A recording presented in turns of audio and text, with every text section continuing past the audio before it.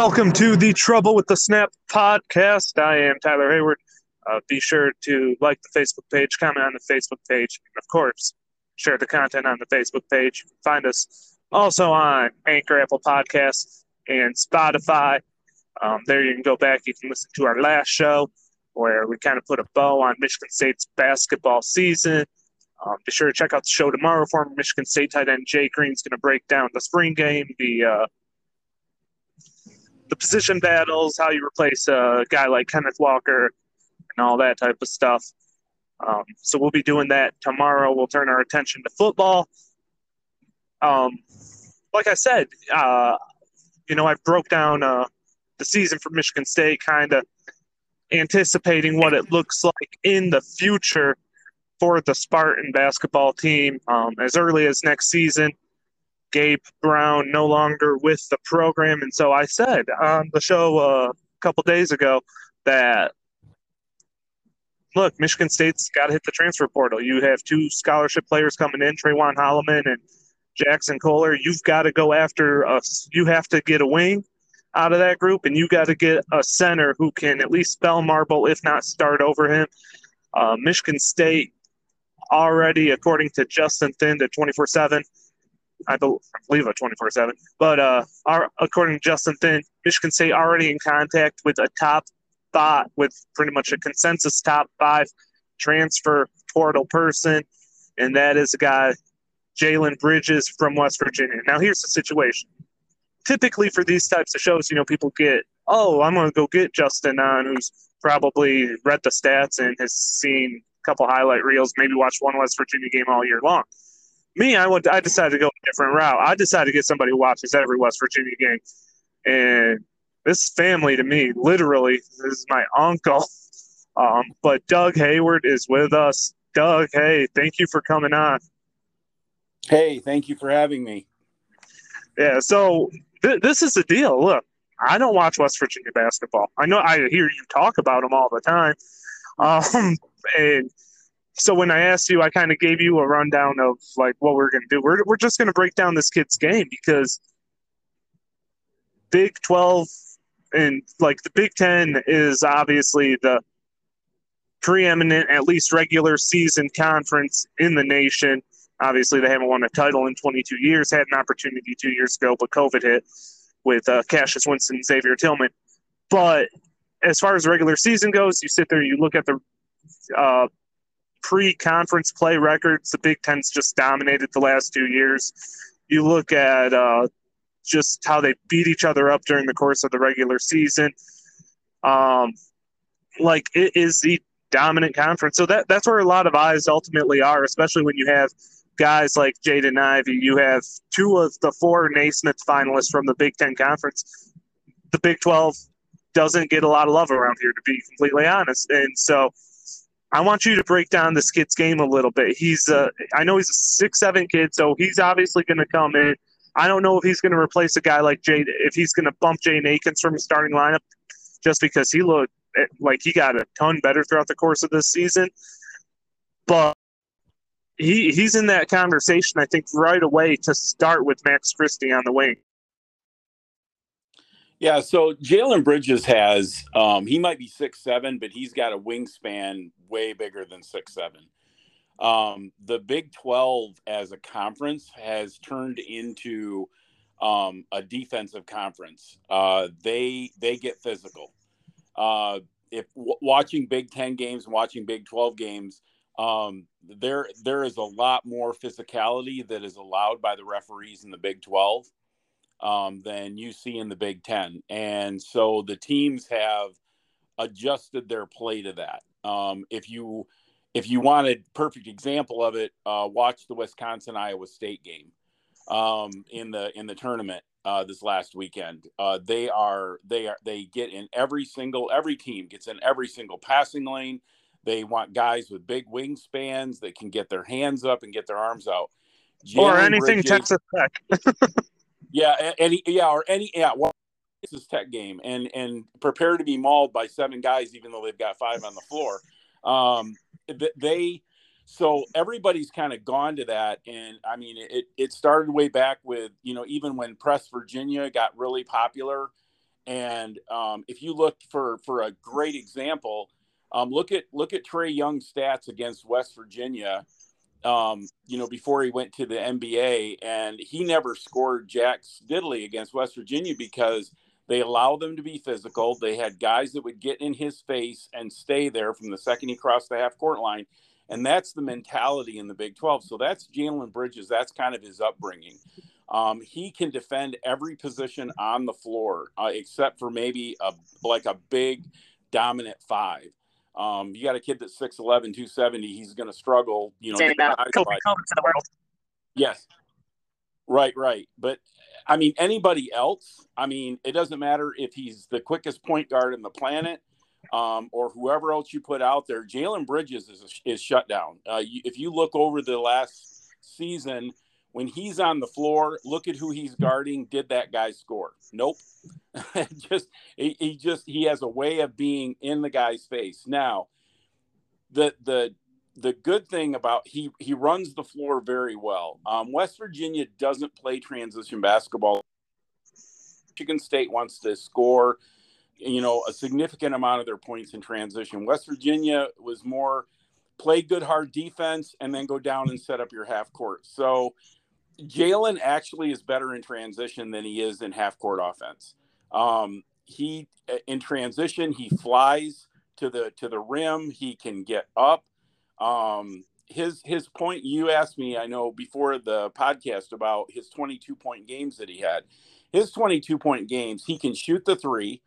He is actually an excellent 3-point shooter. In fact, it was always, even Huggins was always saying, after the game, I need to get Jalen Bridges to shoot more threes.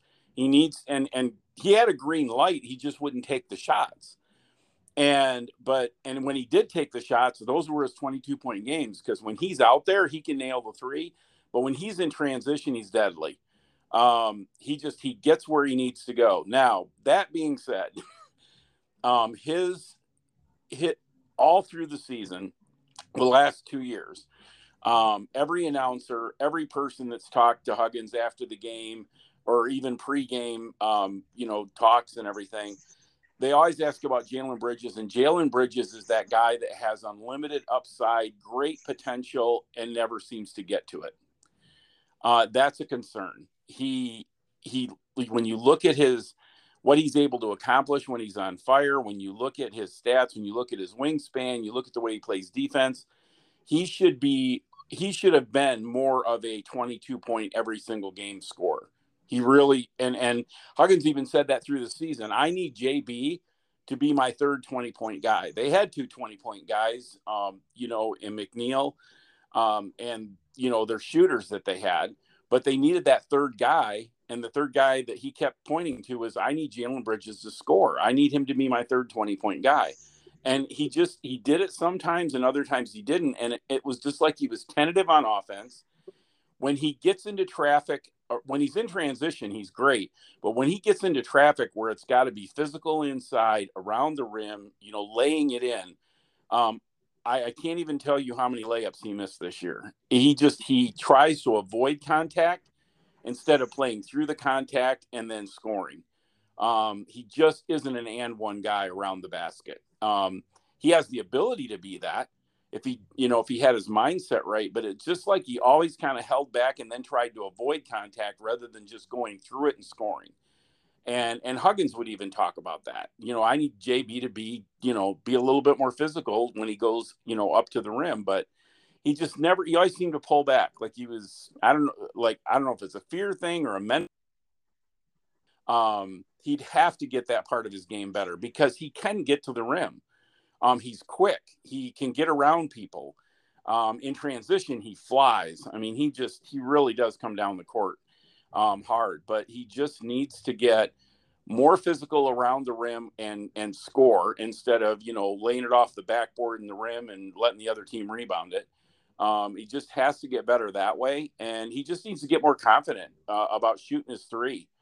Well, let me ask you this with a good 3-point shooter. Well, let me ask you this with obviously Tom Izzo is a completely different style coach than a lot of people are accustomed to seeing now. When you look at what he is, like everyone's like, oh, he wants to get on a run, he wants to get on a run, and obviously that sounds like it's gonna fit, you know, a, a Bridges for the second time in Izzo's career just fine. But as far as his offense goes, you said West Virginia was like slow down and then they'll get into their sets after a made basket or something like that. Um, Izzo's sets are about as old school as for the most part when you look at what other teams are doing in their half court offense. Obviously, like I said, he likes to open it up on the break, make or miss for the other team, but then with the half court stuff, it's just old school. How does Bridges fit into that type of system? So if Bridges has to go, honestly, he has the potential to be literally the best wing on the floor against any team. He really does. Announcer after announcer that followed the Big 12, and the Big 12 has their contract with ESPN Plus. So these are a lot of ESPN2 and ESPN guys that were calling our games. But they would always comment about Bridges is that he has the ability to be the best, one of the best players on the floor, and definitely the best wing on the floor. He like I said, he can score, he can play defense, he shuts people down. If he has to switch to a point guard, the point guard isn't going to blow by him. That doesn't happen with him. So the teams wouldn't create mismatches where they would get a guy with the ball on Jalen's from a defensive standpoint. Offensively, though, in the set with old school, the biggest thing for him is he is better on the move than he is standing still.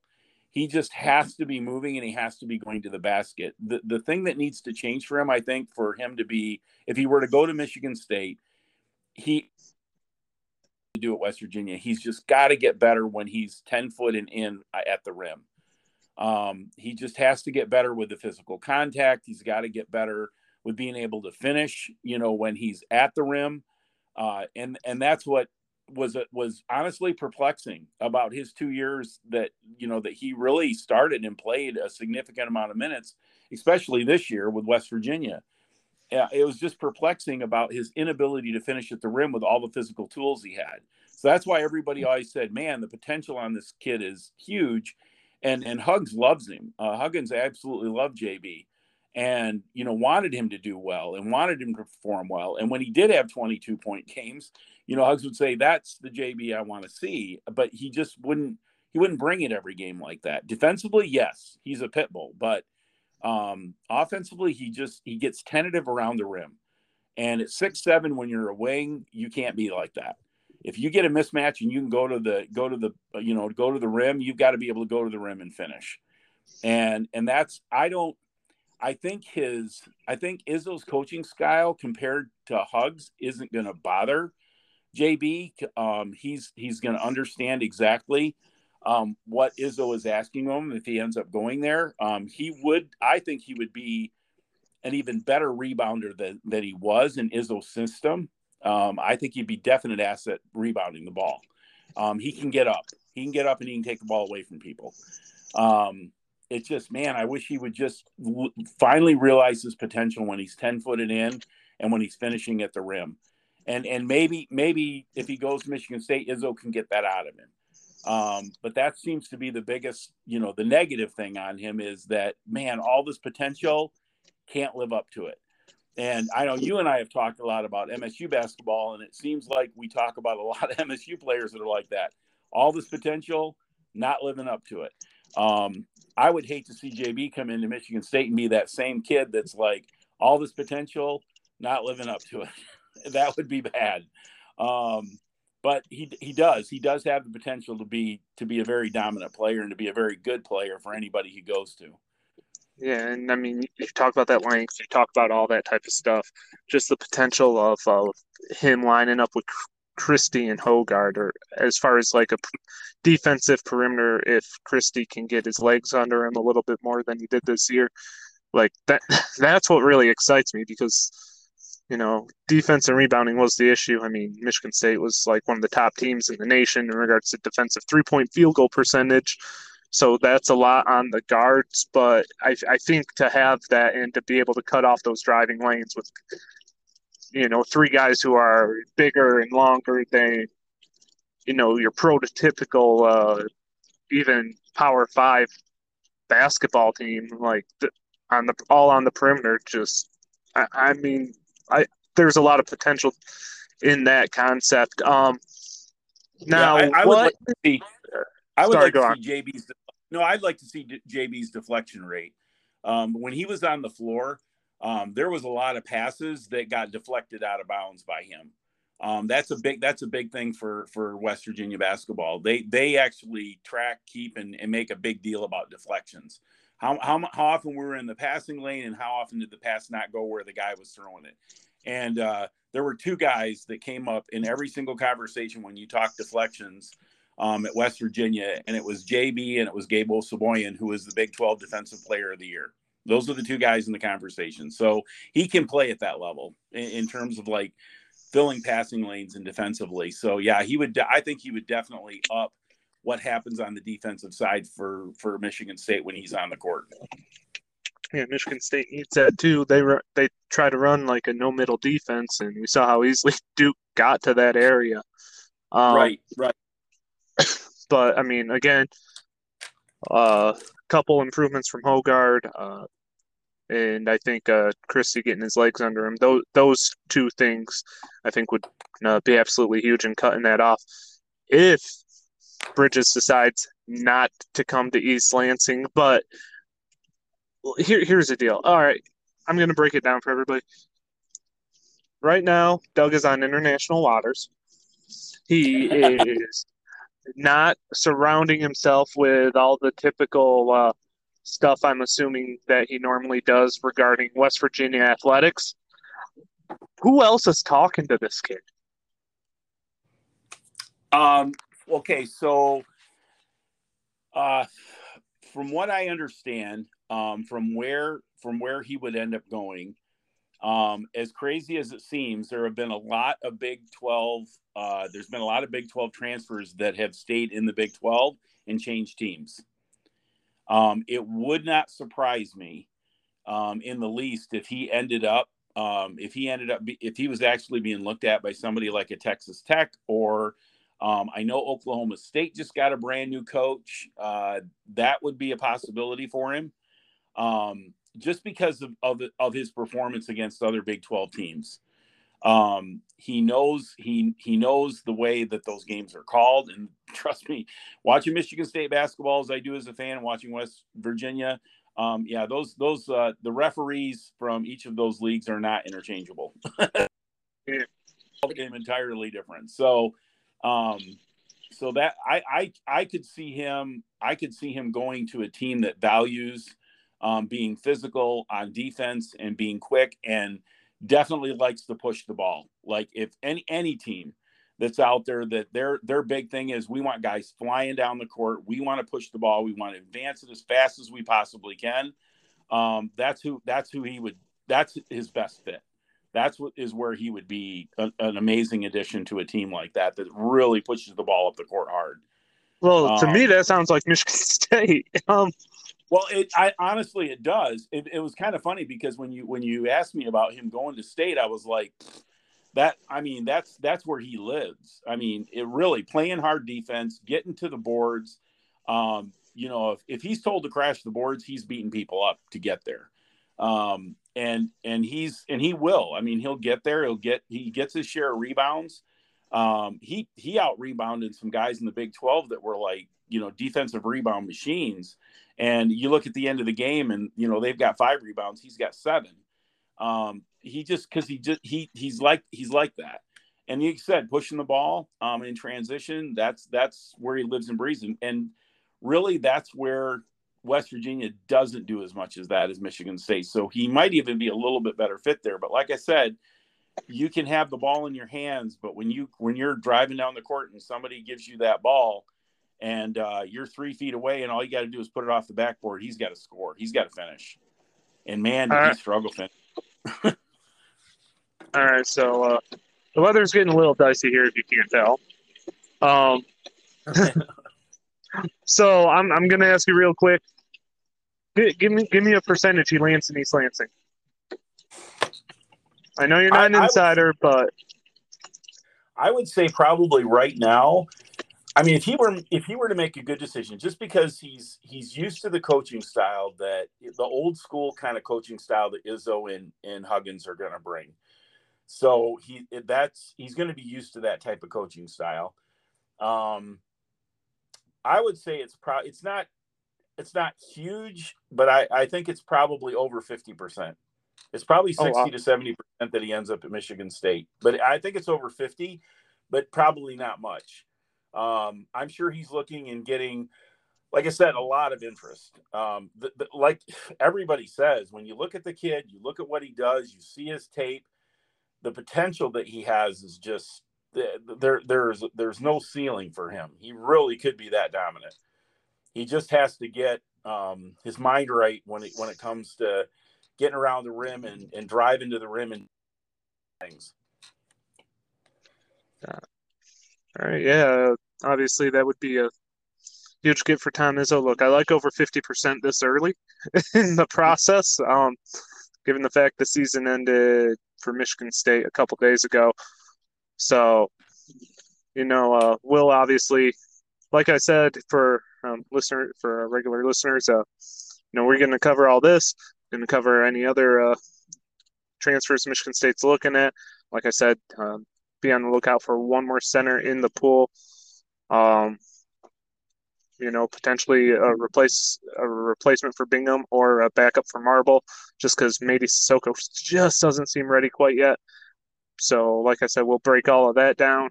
Could potentially go the route of a 4, depending on where you want to play Jackson Kohler, the incoming freshman. Tomorrow, Jay Green's going to be on. He's going to be talking about some of the position battles for spring football that we're going to be looking at. He's taking time out of his schedule, much like Doug took time out of a cruise to come on and talk West Virginia. That's how much That's how much he loves it.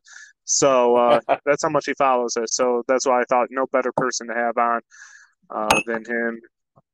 Hey, why don't you go ahead and enjoy the rest of your vacation? Thank you for coming on. Sure. Thank you very much. You have a great rest of the day. That's Doug Hayward. I'm Tyler Hayward. This was The Trouble with the Snap.